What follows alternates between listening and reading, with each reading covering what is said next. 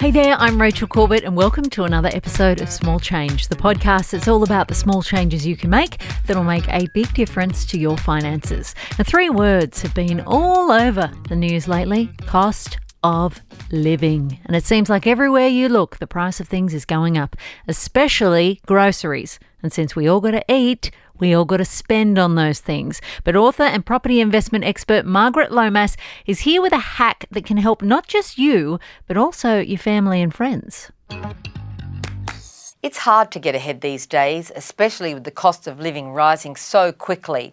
First we had fire and then we had floods, wiping out a lot of our livestock and fresh food crops and boosting prices. Next came COVID-19, interrupting supply chains and causing the price of many things to rise. Then the war in the Ukraine, making petrol prices impossible and likely to flow on to further price hikes in many areas. On top of this is the wastage that you're likely to have in your own home. You buy a cabbage, intending to eat it all, but by the time you get to use the second half, it's gone bad. Yogurt and milk seem to expire before you get to the bottom of the carton. Let's not even think about the things which you buy, thinking that you'll love them, only to find that you don't, and it's been a waste of money. Fresh food isn't the only thing which can give us a headache at the till. If you live alone, you may not need to buy that giant box of cereal that you know will be stale before you get to the bottom of it, which means you can't take advantage of the exceptional value that the super-sized box offers. That giant bag of carrots, a fraction of the cost of the smaller 1 kilo of bag, is no use to you unless you plan to go on a carrot juice diet. And Costco, much as everyone loves it, has items in bottles so large that you'll be a grandparent before you get to the bottom of it. It seems that just when you can get a little ahead, right when you've received that small pay rise, everything goes up around you and your hopes of putting in place some savings are dashed once again. But what if you could get the benefits of bulk buying without technically having to do that bulk buying? Sounds impossible and complicated? Not really. And if you'd like to be able to make savings every time you shop, then it's time to create your own shopping co-op. Now, this might sound like hard work, but it's actually a lot easier than it seems, especially in this digital age. I'll tell you more in just a few moments. To begin a shopping co-op of your own, ask around your circle of friends if anyone is interested in saving money by joining your shopping co-op. For ease of operations, you need people who live around you as part of the co-op because you'll spend too much time and possibly petrol distributing the bulk items that you've shared.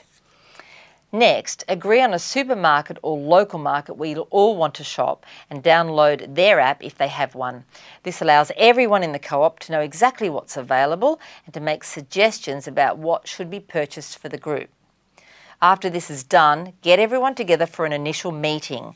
At this meeting, talk about what you personally use on a regular basis and make lists of the commonalities amongst the group. The last step of the setup phase is to establish a bank account with a debit card which everyone can place their funds into for the bulk shopping trip. You don't want to be in a situation where you purchase all of the groceries only to have to chase up everyone to be paid back.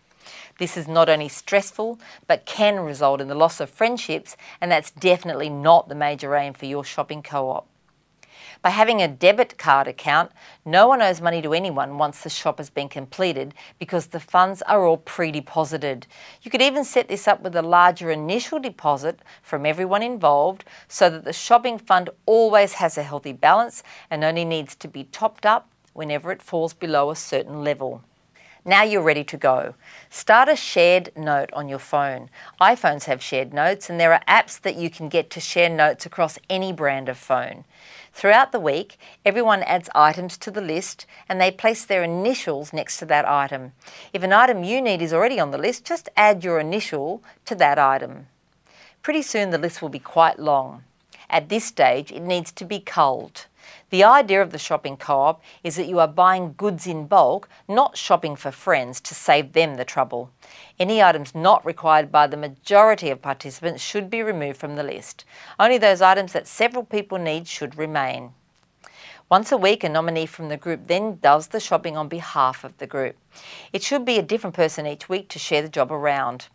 Items on the list are then purchased in the largest quantities available. Fresh food is much easier to divide up. The bulk steak, as an example, can be divided up into 1 steak lots, and the 5 kilo bag of oranges can become 1 kilo each.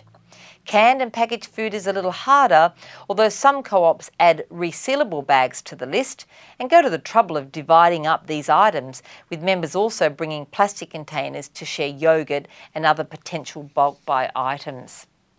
If you're going that far, a set of scales is a must, and the time you take together to divvy up your items can be made into a social event. A shopping co-op can become a fun project, and the amount of money you all save might surprise you. As I always say though, any money saved should be directed immediately into a savings or investing plan and mustn't be used to provide more spending money. So herd up those housemates and start saving together, and you tell Jan that you are not all pitching in for her foie gras addiction. She's got to pay for those expensive tastes herself. And if you've got a topic you'd like to hear our experts talk about or a money hack you'd like to share, then email us at smallchange@novapodcast.com.au, and I'll see you on Monday for another tip.